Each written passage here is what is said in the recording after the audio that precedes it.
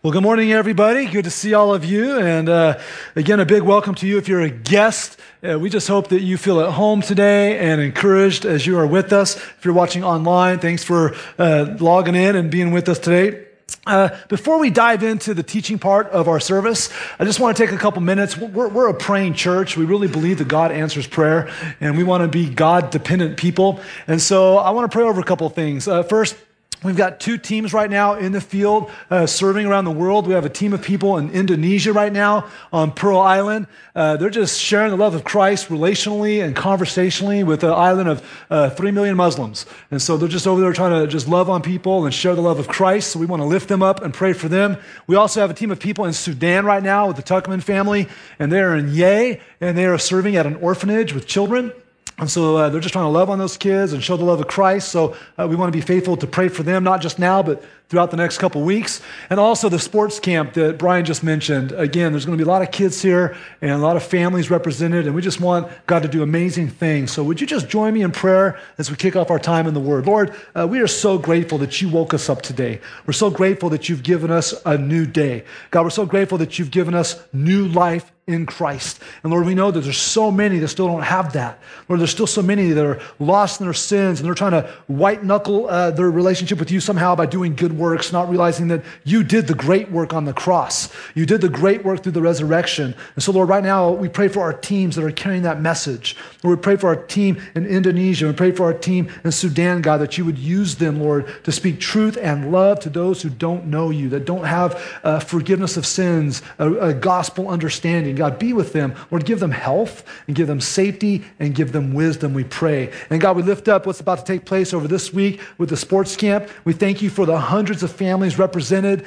as children step onto this property. God, we pray that you continue to raise up the servant leaders still needed to bless and serve those kids and those families. God, we pray that as our staff and our servant leaders love on them, Lord, that they would experience your hands, your feet, and your words, Lord. God, open little hearts and little minds and little souls to the truth of the love of Jesus. God, we pray for spiritual fruit from all that's about to take place. And God, be with us right now as we open your word. Lord, would you teach us?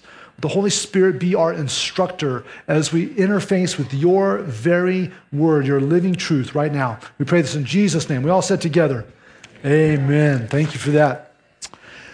Years ago, I was a youth pastor. I was a youth pastor for many years. And inevitably, you have one of those situations that are just tragic. And if you're a youth pastor for a long time, it's a repeated experience. And I had a young gal in my youth group named Sherry. She was 17 years old. She wrecked her truck on the way to school one morning and died. And it's just one of those painful moments that you see a family go through, that you see a community go through. And I remember as we were preparing for the service for Sherry, God led me to a file folder. And in that file folder, I would just have cards, copies of cards that the students would have filled out when they made decisions, spiritual decisions. And so I started going through that file folder, and I found a card from Sherry. And it was when she was at summer camp. And what she had done is she had captured the moment that she realized the love of God for her life. She captured the moment that she heard that she needed a relationship with Jesus Christ for the forgiveness of her sins. And she wrote down in her writing that she gave her life to Jesus Christ, that she put her faith, that she put her trust in the death and the resurrection of the Savior for the forgiveness of her sins. And I took that card and I put it into a sympathy card that I'd written out for Sherry's mom, and I gave that to her at the service. And what happened was about several months later, Sherry's mom came to me, and this is basically what she said to me. She said, it's been 3 months. And she goes, all the flowers have died. She goes, all the food's been eaten. She goes, all the sympathy cards have been tenderly tucked into a little box. And she goes, the most important and significant thing that I hold from that service is the card that you gave me. Because with that card, in the moments where my feelings are betraying me, in the moments where my fears are, the loneliness and everything creeps in, and where is Sherry really? Is she really in heaven? She goes, I can pick up this card. She goes, I can touch it, and I can look at the writing of my daughter when she said, I love Jesus. And it just gave her so much hope. You know what she was doing in that moment? She was focusing on God's promises. She was focusing on God's plans. She knew God's word. She knew that Jesus said, he who believes in me has everlasting life. And she looked at God's word, and she looked at what her daughter wrote, and she clung to the promises of God instead of her feelings and instead of her fears in that moment. And you and I fight that same battle every day, all day. We can decide whether we're going to focus and let our life be led by our fears and our feelings, or whether we're going to focus and let our life be led by the promises and plans of God. That's the same battle that we all wage. And as we're going through this Genesis series, we're going to zoom right back into the life of a special couple, Abraham and Sarah. And as we look at Abraham and Sarah, we're going to see, by looking at glimpses of their life again, moments where they focused on their fears and feelings and the decisions they made in those moments, with the moments where they focused on God's plans and promises and what came about because of that moment. And so I invite you all right now in your Bibles to Genesis chapter 21. Genesis chapter 21. So open up your Bibles or fire up your Bible apps on your device. And if you are here today and you don't own a Bible, you physically don't have a Bible, we'd love to give you one as a gift. So just stop by the Information Center and pick up one free, and we'd love to give you a Bible. But we're going to be looking at Genesis chapter 21. Really, there's some stuff in the previous chapters and the stuff in the chapters after that we'll touch on, but we're going to camp out in 21 for the most part today. And I want you to join me in the first 7 verses of Genesis chapter 21, looking at how to focus on God's plans and promises. And the first action I want to share with you is that if we're going to focus on God's plans and promises, we first need to know them. We need to know them. Look here in verse 1. The Lord visited Sarah as he had said. And the Lord did to Sarah as he had, what's the word? Promised. And Sarah conceived and bore Abraham a son in his old age at the time of which God had spoken to him. Abraham called the name of his son who was born to him, whom Sarah bore him, Isaac. And Abraham circumcised his son Isaac when he was 8 days old, as God had commanded him. And Abraham was 100 years old when his son Isaac was born to him. And Sarah said, God has made laughter for me. Everyone who laughs, and everyone who hears will laugh over me. And she said, who would have said to Abraham that Sarah would nurse children? Yet I have borne him a son in his old age. The birth of Isaac to Abraham and Sarah was a miracle because they were elderly and she was barren. But it was a miracle that they should have been anticipating because God promised them that this would happen. God revealed to Abraham and to Sarah, this is my plan, that you two shall have a child. It will be a promised child in which I'm going to raise up a nation, which we know eventually became the Hebrew nation. And so this was a plan that they knew. Now, if we were to go back a couple times, we see God reminded them, affirmed his plan and promise multiple times to them. We see the first time this happened in Genesis chapter 12 when God tells Abraham for the first time. In Genesis 12, it says, now the Lord said to Abram, go from your country and your kindred and your father's house to the land that I will show you, and I will make you a great nation. There's the promise. And I will bless you and make your name great so that you will be a blessing. He revealed this again in Genesis 15, verses 4 through 6. And behold, the word of the Lord came to him, this man shall not be your heir, your very own son shall be your heir. At that moment, Abraham was just perplexed because he didn't have a child yet. He was getting impatient with the promise of God. And he's like, well, I got this guy who's a servant in my house. I guess he's going to be my heir. And God's saying, no, it's not going to be him. It's going to be your own heir. In verse 5 of Genesis 15, it says, and he brought him outside and said, look toward heaven and number the stars if you are able to number them. Then he said to him, so shall your offspring be. And he believed the Lord, and he counted it to him as righteousness. And again, in Genesis 17, regarding Sarah, God said this, I will bless her, and moreover, I will give you a son by her. I will bless her, and she shall become nations. Kings of people shall come from her. Abraham received God's plan. Abraham received God's promises. They knew them. They knew God's plan. They knew God's promises. And when they focused on that, they did very well. They were faithful. They were obedient. They were trusting. And when they didn't, Well, we'll get to that in a minute. But I think where we can relate with Abraham and Sarah here is just as God made his plans and promises known to them, God has made his plans and promises known to us. You hold it right here. This is God's plan book. This is God's promise book. And from cover to cover, as we read through the words, God has made his plan known. We can't forget that the Bible is not one book with many stories. It's one story made up of many books that God has narrated over centuries. And it's his plan, and it's full of promises, and he's made them known to us. If we're ignorant of it, it's our own fault for not putting this in here and this in here. And so God's made his plan known to us, and he's made promises known to us.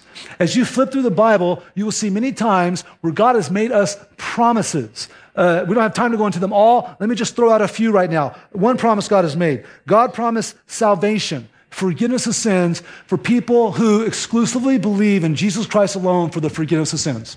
He's promised salvation for that. God has promised a way out of temptation. Every time we're tempted, there's an exit sign. God promised there will always be an exit sign when we're in a moment of temptation. God's promised to provide for our needs. We throw a fit because God doesn't always provide our wants. But God is faithful to provide our very needs. He's faithful to promise that. God has promised peace in your life beyond your own human understanding. He says, I will give you a peace that you cannot possess yourself.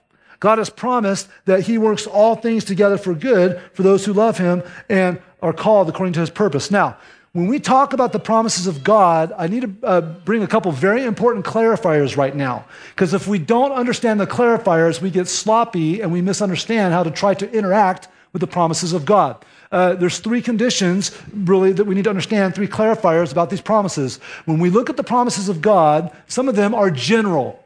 These are the ones we really like. Because when they're general, you look at the verse, and it usually says something like, to everyone or to all or to he that does this. These are out for grabs. We pray about those, we receive those, we cling to those promises. Some of the promises of God are specific to certain people. They're personal. So, for example, this promise to Abraham and Abraham and Sarah for Isaac was a promise personally, specifically for Abraham and Sarah. And so, a lot of you know my story, my wife's story, and we have infertility, so I can't come into the story and go, God, I claim the promise right here that you'll give me a child, because God didn't tell Chad and Rika they're going to have a child through biological means, but he did tell Abraham and Sarah that. Now, that doesn't mean we can't ask God to do that in our life anyways. That doesn't mean, God, what you did for Abraham and Sarah, would you do that for us? God, would you grant us that? We can still ask, but we still trust God if he chooses not to allow that to happen in our life. But we can't take personal, specific promises and try to apply them to our own life. That's sloppy hermeneutics and textual application of the scriptures. Okay? The other is some promises are conditional. This is where we get kind of misunderstanding as well.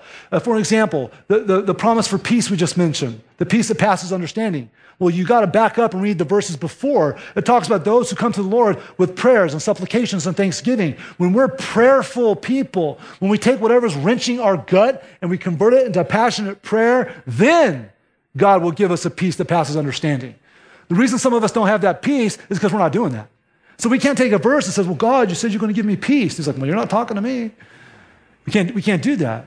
When we look at a verse that says God works all things together for good, the period doesn't stop. It doesn't stop right there. There's no period there. It says for those who love God and are called according to his purpose. And so that's where we go, okay, this is a conditional promise that if I love God and I want his purposes to reign in my life and in the world, he's going to make whatever junk happens in my life somehow have good come out of it. My character is going to be built. My endurance is going to be built. God's going to use it somehow.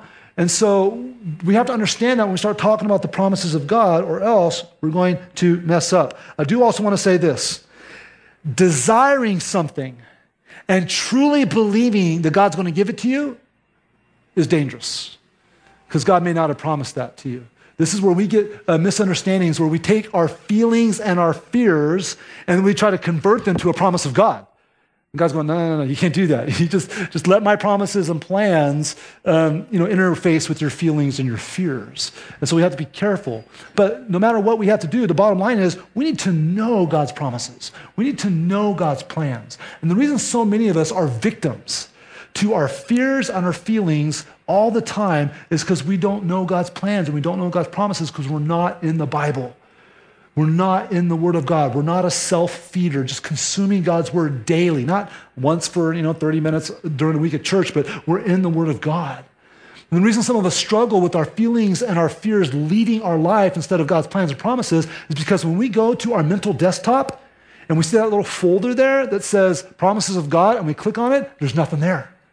And there's nothing there because we haven't downloaded anything.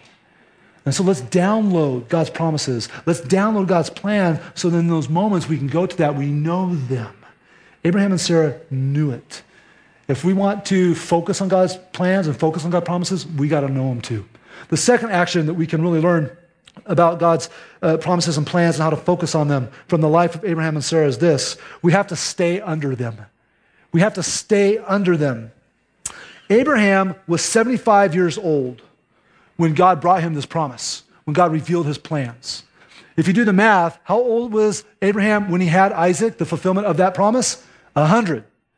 He waited for 25 years.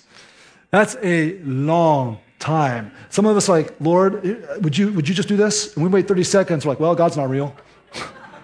He didn't do it, It's like he's like some big magician up in the sky. Poof, And it's like Abraham waited 25 years to see this promise, this part of God's plan come into his life. So what was his responsibility during those 25 years of waiting? To stay under what he knew. But what happens when we wait? We get impatient. We get twitchy.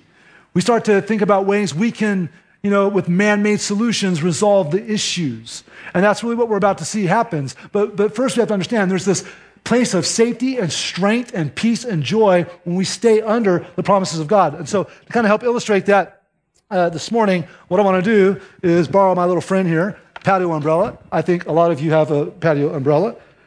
How many of you have a green patio umbrella? Raise your hand. Yeah. How many of you have brown? Any brown patio umbrellas out there? Blue? Any blue? Any blue takers? The best color in the world? Okay. How about paisley or flower? How many of you really don't care? Okay. Here's the deal. Abraham and Sarah knew God's plan, God's promise. So their responsibility was to stay under it. No matter what was going to happen, they needed to stay under it. They wanted to avoid the temptation led by their feelings, led by their fears, to come out from underneath God's plan and God's promises. But when you look at the story of Abraham and Sarah, you see several times where they stepped out. Like, for example, when you go to Genesis 12, you see what happens. They're going into Egypt. And they know God's plans and promises, but all of a sudden, Abraham feels scared. Abraham's feelings get in the mix. And when he does, he goes, ooh, Pharaoh's a big bad dude. I've got a hot wife. He's going to like her. He's going to kill me and take her. So he steps out from underneath what he knows, and he innovates his own solution and says, oh, Pharaoh, don't worry, it's not my wife, it's my sister. He totally stepped out of, what he knew of God's plans and purposes. We see him do that same exact thing in Genesis chapter 20. Same exact lie. You think he'd be more creative than this, So he goes into Gerar, and there's King Abimelech. And King Abimelech, he's like, King Abimelech, big people, got a hot wife. Hey, it worked in Egypt, so, maybe work out here again. Led by his fears, led by his feelings, he stepped out from underneath what he knew of God's plans and purposes, and he said, oh, Abimelech, don't worry, that's not my wife, she's my sister. And he stepped out from what he knew. And of course, we know the biggest part, and a lot of what we're going to focus on today, we see in Genesis chapter 16. They're supposed to be staying under God's plans and staying under God's promises, and they're getting impatient. They're going, man, it's been years. We're not pregnant. We don't have a kid. We're getting older. And Sarah, comes up with an idea. Led by her feelings, led by her fears of not being able to deliver a child, she comes up with a game plan. She steps out. She says, how about this? How about, Abraham, if we take Hagar, my servant from Egypt, and we give her to you as a wife, and then you can be with her and conceive and have a son. In fact, and this is almost like you can hear them trying to engineer this as putting the God stamp on it. Maybe that's how God wants to do this. We've done that, right? You've done that. You've manipulated your own situation and tried to put a God stamp on it. Come on. All of you guilty, stand up. Just joking, because we're all stand up. She came up with this idea, and Abraham, what a numbskull, man. She's like, okay, And so all of a sudden, they stepped out of God's plan, out of God's promises, and they created their own solution, a man-made innovation to something that was supposed to be divinely designed and provided. And they stepped out from underneath God's plans and God's promises. You know, an interesting part about that, where did Sarah get the idea? Was she just sitting on the couch one day watching TV and looking over at Hagar going, hey, I got an idea? No, this was a cultural practice. And they lived in cultures that didn't worship God. So what she saw in the culture around her was this was a common practice. Hey, if I can't have a child, and then what I'll do is I'll take one of my servants and give him to my husband, and they can have a child through her, and then we just adopt them in, and now we have an heir. This was a cultural practice. Did God call them to adopt a cultural practice? No. God called them to stay under what they knew of his faithfulness and his provision, his promise, and his plans. And so Sarah adopted a cultural understanding, let it influence her thinking. How are you doing that? Because when you and I get in the Word of God, God's very clear on all the big questions. He's very clear. And we're supposed to live underneath what we know God has said. But here's what happened. The world says, oh, and when the world, our culture speaks, it speaks to our fears. And it speaks to our feelings. And it speaks to our flesh. And what happens is we say, I know what God has said about sexuality, but the culture says this. So maybe the culture's right. Or so I know what God says about marriage and how he's designed marriage, but the culture is saying this. So you know what? Hey, everything's on the table for marriage. We can live together. We can sleep together. It doesn't matter. Then one day we'll just put the ring, make it formal. That's not what God has said. God has said, this is life. Life is precious. Life is, and we go out here and go, well, the culture, the world says that, when does life really begin?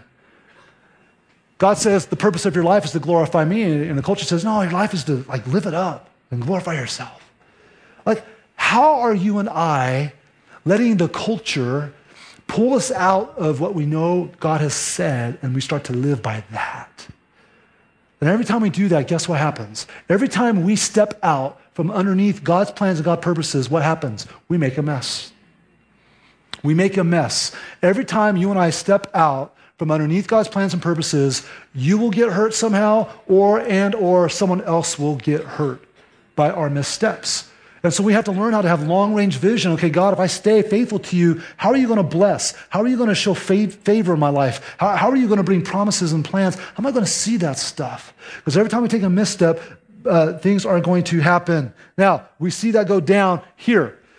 And when you fast forward a little bit and jump back into Genesis 21, we see that indeed God did give Abraham a child through Hagar, and that is Ishmael, right? And what happens eventually is the clash of their human innovation with what God had originally designed. And so we jump back into Genesis 21 and look at verse 8 with me. And the child, speaking of Isaac, grew and was weaned. And he's probably about 3 or maybe even 4 at this point. And Abraham made a great feast on the day that Isaac was weaned. But Sarah saw the son of Hagar the Egyptian, whom she had borne to Abraham, laughing. So she said to Abraham, you can almost hear that clenched teeth, elbow in the side, pulling him, cast out that slave woman with her son. For this son of the slave woman shall not be heir with my son Isaac. And the thing was very displeasing to Abraham on account of his son. But God said to Abraham, be not displeased because of the boy and because of your slave woman. Whatever Sarah says to you, do as she tells you. For through Isaac shall your offspring be named. And I will make a nation of the son of the slave woman also, because he is your offspring. So Abraham rose early in the morning and took bread and a skin of water and gave it to Hagar, putting it on her shoulder along with the child, and sent her away. And she departed and wandered in the wilderness of Beersheba. This right here is a very painful moment within the family. Because Abraham loves Sarah. Abraham loves Isaac. And Abraham loves Ishmael. I mean, this was his one and only son for years. And he was the oldest son. He loved Ishmael. And we have reason to believe he was very fond of Hagar. And here's this moment where now the clash of the human plan and the divine plan come together. And let's just always understand the divine plan will always win, one way or the other. God will make it work out to good for his good, and it always will win somehow. And this is a bitter moment because now Abraham has to send off, here's a loaf of bread, here's a little container of water, go. I mean, this is crazy. And it's painful. Why is it painful? Because they started here, and in one moment they made a decision and stepped out here, and it led to this. And every time you and I take that step out, something's going to happen. I mean, think about the ramifications right now. Think about our headlines for the last few weeks, for example. The increased, intensified violence we're seeing in the Middle East between Palestine and Israel. A lot of you know this, but some of you this might be new information to you. You know what that is? We are looking at this moment right here. We are still seeing that through our history books and our headlines because the Islamic Arabs are the direct ancestors of Ishmael. And the Jewish Israelites are the direct ancestors of Isaac. And they're still at war after thousands of years, centuries. And it's like, once they made that decision, they couldn't bring it back in. And it didn't come back in. Like, that should be a reminder for you and I, like, okay, if I make this decision that isn't wise, if I make this decision that's not good, how far will the damage go? And how long will the damage affect me, my family, my friends, my relationships, my reputation? We're still seeing Isaac and Ishmael separate and war. It's all through the pages of Scripture. Because Abraham and Sarah got impatient and didn't stay under what they knew. This is what is a huge, huge thing for you and I to understand. So we have to learn not just to know God's plans and promises, we have to have the discipline to stay under them. Let's stay under them. The third action that we can learn that happens when we focus on God's plans and purposes is we get to experience them. We get to experience them. Think about this. Abraham and Sarah are really more known for their faithfulness. Like, these are missteps, but they really spent more time under here. They really did. They did take some times out here, but they spent more time under here. And when you look at they left their home, and they left their family, and they just trusted God, and they obeyed. We've talked about that a few weeks ago. But what we see here is that when they start to live under here, they experience God's plans. They experience God's blessings and his promises. For example, just think about what their whole life must have been like. How did they see God daily protect them on this journey as they trusted God? How did they see God daily provide for them? What did they feel when all of a sudden they held baby Isaac for the first time, going, no way, you're old, you're ancient, we're holding a baby, this is crazy, you know? And it's like that must have been amazing. They were experiencing. Now, they didn't get to see the Hebrew nation form and grow to the vastness that it is. They didn't get to see the fulfillment of that. They didn't get to see Jesus come out of his lineage and be the Savior of the world as God's divine vessel. They didn't see any of that. But they got to hold and experience some of the blessing. How do they feel in those moments? They got to experience it. And what's so amazing is because we have a God of grace, because we have a God of grace and a God who's faithful, the experience of God's faithfulness and his promises didn't just stop with Abraham and Sarah and even Isaac. Because God extended his promise even to Ishmael. Because he made a promise to Abraham. And because Ishmael was from Abraham, he got to be part of the promise. And we look at that. If we look at Genesis chapter 17, verses 19 through 21, God and Abraham are having this conversation. And Abraham's really upset because he's like, can you just work through Ishmael? Can you just do your promise thing through Ishmael? Here's what God said. God said, no. But Sarah, your wife, shall bear you a son, and you shall call his name Isaac. I will establish my covenant with him as an everlasting covenant for his offspring after him. As for Ishmael, I've heard you, and behold, I've blessed him, and I will make him fruitful and multiply him greatly. And he shall father 12 princes, and I will make him into a great nation. But I will establish my covenant with Isaac, whom Sarah shall bear to you at this time next year. Ishmael was not the promised son, but he still became a blessed son because God extended the promise to him.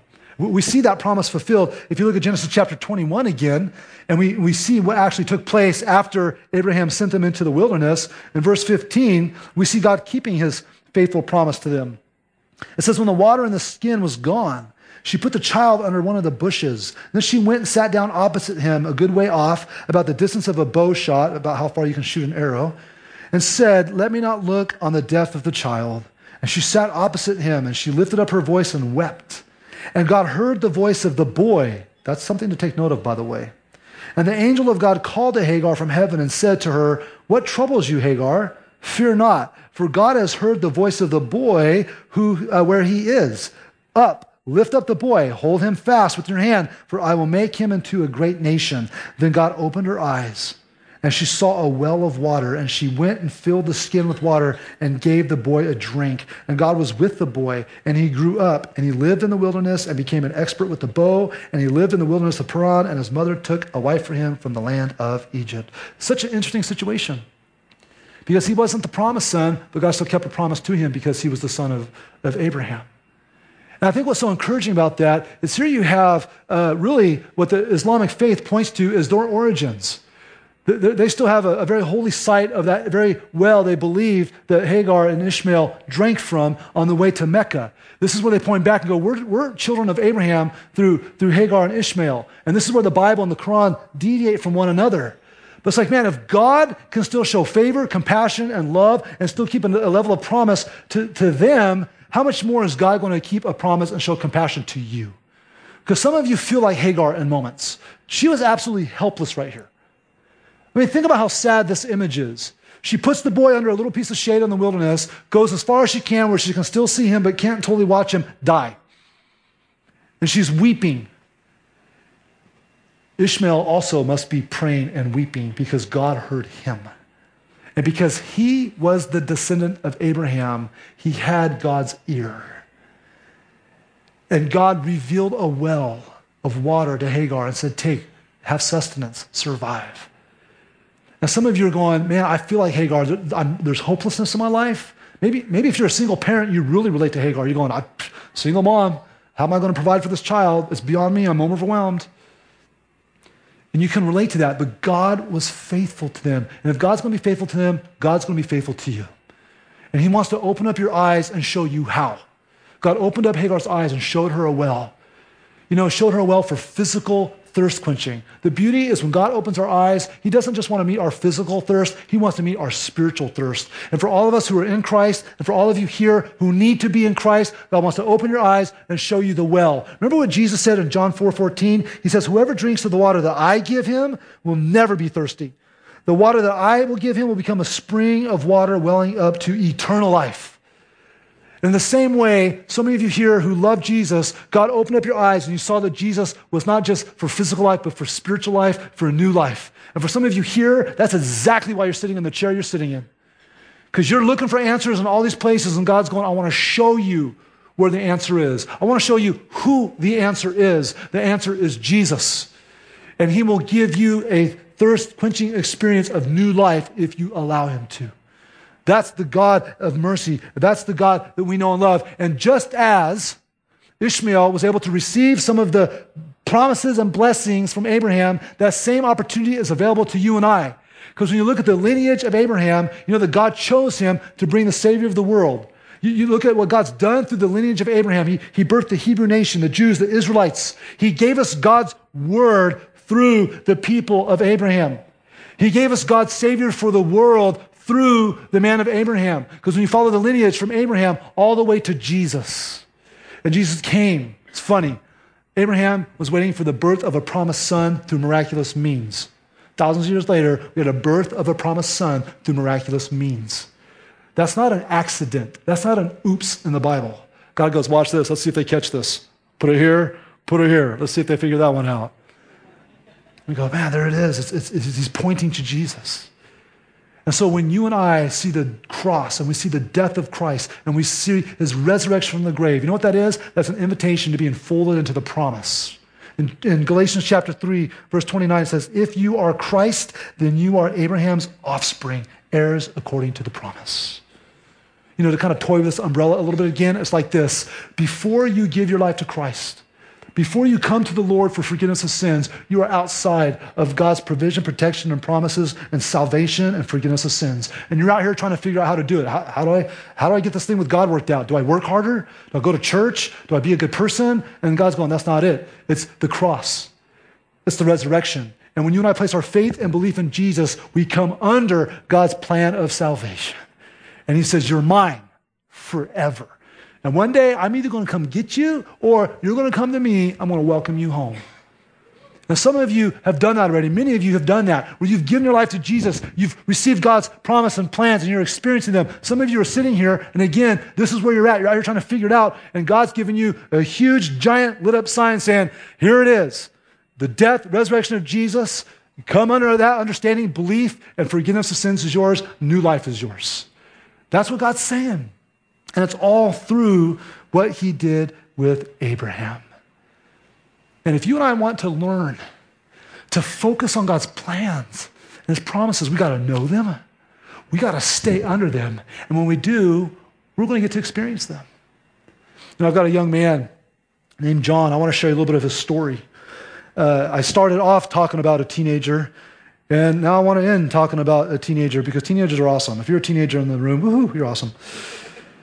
Here's John's story. And he's one of our own CVCers. He says this. He says, I was a Christian my entire life, but never truly felt God's presence in my heart. I was joyful, happy as a child, but as I grew older, pain began sucking my joy from me. I didn't belong in middle school, and I was constantly picked on by others. I had severe acne and self-esteem issues. I felt alone, feelings, led by the feelings. A deep, empty chasm filled my heart, and I felt like an empty person. Around this time, my dad was diagnosed with liver cancer. I didn't know how to take it or how to channel my emotions. I tried not to think about it, and I looked for other ways to ease the pain. Throughout my dad's battle with cancer, I began to spiral down into a deep depressive state. I began to look for answers to deep questions and everything but God. He came out from underneath. And I felt I found answers to creation religion, but my heart was still crying out for something more. In the leading months of my dad's passing and a period following, nothing seemed right. Life was surreal, yet somehow I continued. I wondered if heaven or God even existed. And again, I looked for answers elsewhere.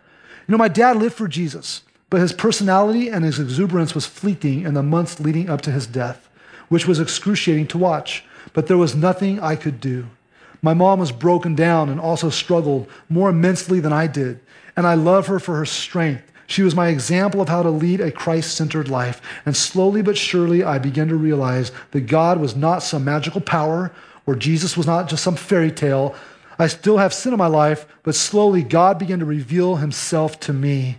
I began to surround myself with true brothers and sisters in Christ again. I still lived a life as a lukewarm Christian, which kept me from truly experiencing Christ's mighty power. I was too prideful to give my life up, to give up all the things of my past that plagued me and kept me from Jesus. But over the past several months, my walk with Christ has become stronger than I could ever have imagined. And I can tell you with my full heart that God is real and Jesus is waiting for you to run into his arms. Today, I still struggle with sin, but through Christ, I've been redeemed, and much of the sin of my past I've left behind, and I have found my identity in Christ. And he put this verse at the end of his testimony. It's Proverbs 3, 5, and 6. Trust in the Lord with all your heart, and lean not on your own understanding. In all your ways, acknowledge him, and he will make your path straight. John is experiencing new life in Christ. He knows it. He's fighting to stay under it, and he's experiencing it. Where are you today? Are you out here trying to figure it out, and God just gave you a roadmap and couldn't have made it any easier for you today, and you need to give your life to Christ today? Or maybe you're under here and you know Christ and you are in a tug of war with the world, and they're trying to pull you out, and your feelings and your fears are trying to pull you away from God, of what you're learning and what you know, and you're fighting right here. And God's saying, the reason you're here today, the reason you're tuning in, the reason you're here in this room is because you need to stay here. Fight for what you know of me and what I've told you. Because if you do, you'll experience my plan and you'll experience my promises. I don't know where you're at today, but God wants to do something in your life. Will you obey? Will you respond? And as we close, I'm going to encourage you to respond. We have a couple different ways that you can do that. One, we're going to have a prayer cove over there, and there's going to be a few friends hanging out, and they're just ready to pray for you. Maybe you're here and you just feel like, I need someone to pray for me because I'm really struggling. Just go over there. Let them pray for you before you leave today. Maybe you're here going, I'm ready to give my life to Christ. Got it loud and clear. I'm going to pray in a second, and you can join me in that prayer and give your life to Christ. But if you do, I'm going to challenge you to do a couple things. One, let us know so we can come alongside you and help you, and encourage you, and coach you how to grow, how to learn the promises and plans. And so mark it on that response card in your program, or tell someone at the prayer cove, or come up to the information center or guest reception and go, I just gave my life to Jesus. What's next? We'd love to tell you. You know, another way, if you're online, you can send us an email at connect@cvconline. Let us know what decisions you need to make, but just respond to what God's given you. Also, as we're about to close out, I just want to say a big thank you. You know, we hear stories like John's of what God's doing here in and through CVC. You know why?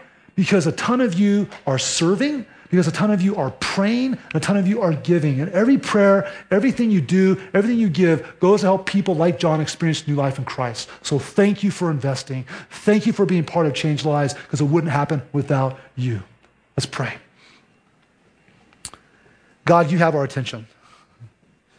Man, you got Abraham and Sarah's attention big time in big ways. And God, sometimes I look at their life and I look at their story and they just seem huge. There's no way we could ever fill those shoes, but they were just regular people, broken people, fallen people that you said, I'm going to use you. I'm going to bless you. And God, you look down at us and we're broken people and we're messy people. But God, you're a perfect God. And when a perfect God gets into a messy person, beautiful things happen. And God, this room is full of beautiful works of yours. God, there's still work to be done. God, we come here, some of us that know you and love you are wrestling. God, would you allow us to stay calm and feel peace and to stay focused on your plans and promises, Lord Jesus. And God, there might be some here today that they've never given their life to you. They've been trying to make things right with you in so many other ways, but today you've made it loud and clear. It's only through the death and resurrection of Jesus that you've opened up the door for forgiveness of sin. God, as you allow them to respond to you. And that's you today. All you got to do is say, God, come into my life. I believe. Today, I place my trust. I place my belief in the death and resurrection of Jesus. And although I have so much to learn and I have so many questions, I'm taking the first step right here, right now. Help me to follow you, to know your plans and promises, and to live under them. Right here, come into my life. God, we so love you, and we're so grateful for you. God, we thank you for these gifts we're about to receive. Pray, God, that you would take them and multiply them so we can hear more stories like John's. More people can experience truth and love of the one who made them and knows them and loves them and who has a plan and a promise for them. We ask all this in the mighty name of Jesus Christ, and we say together,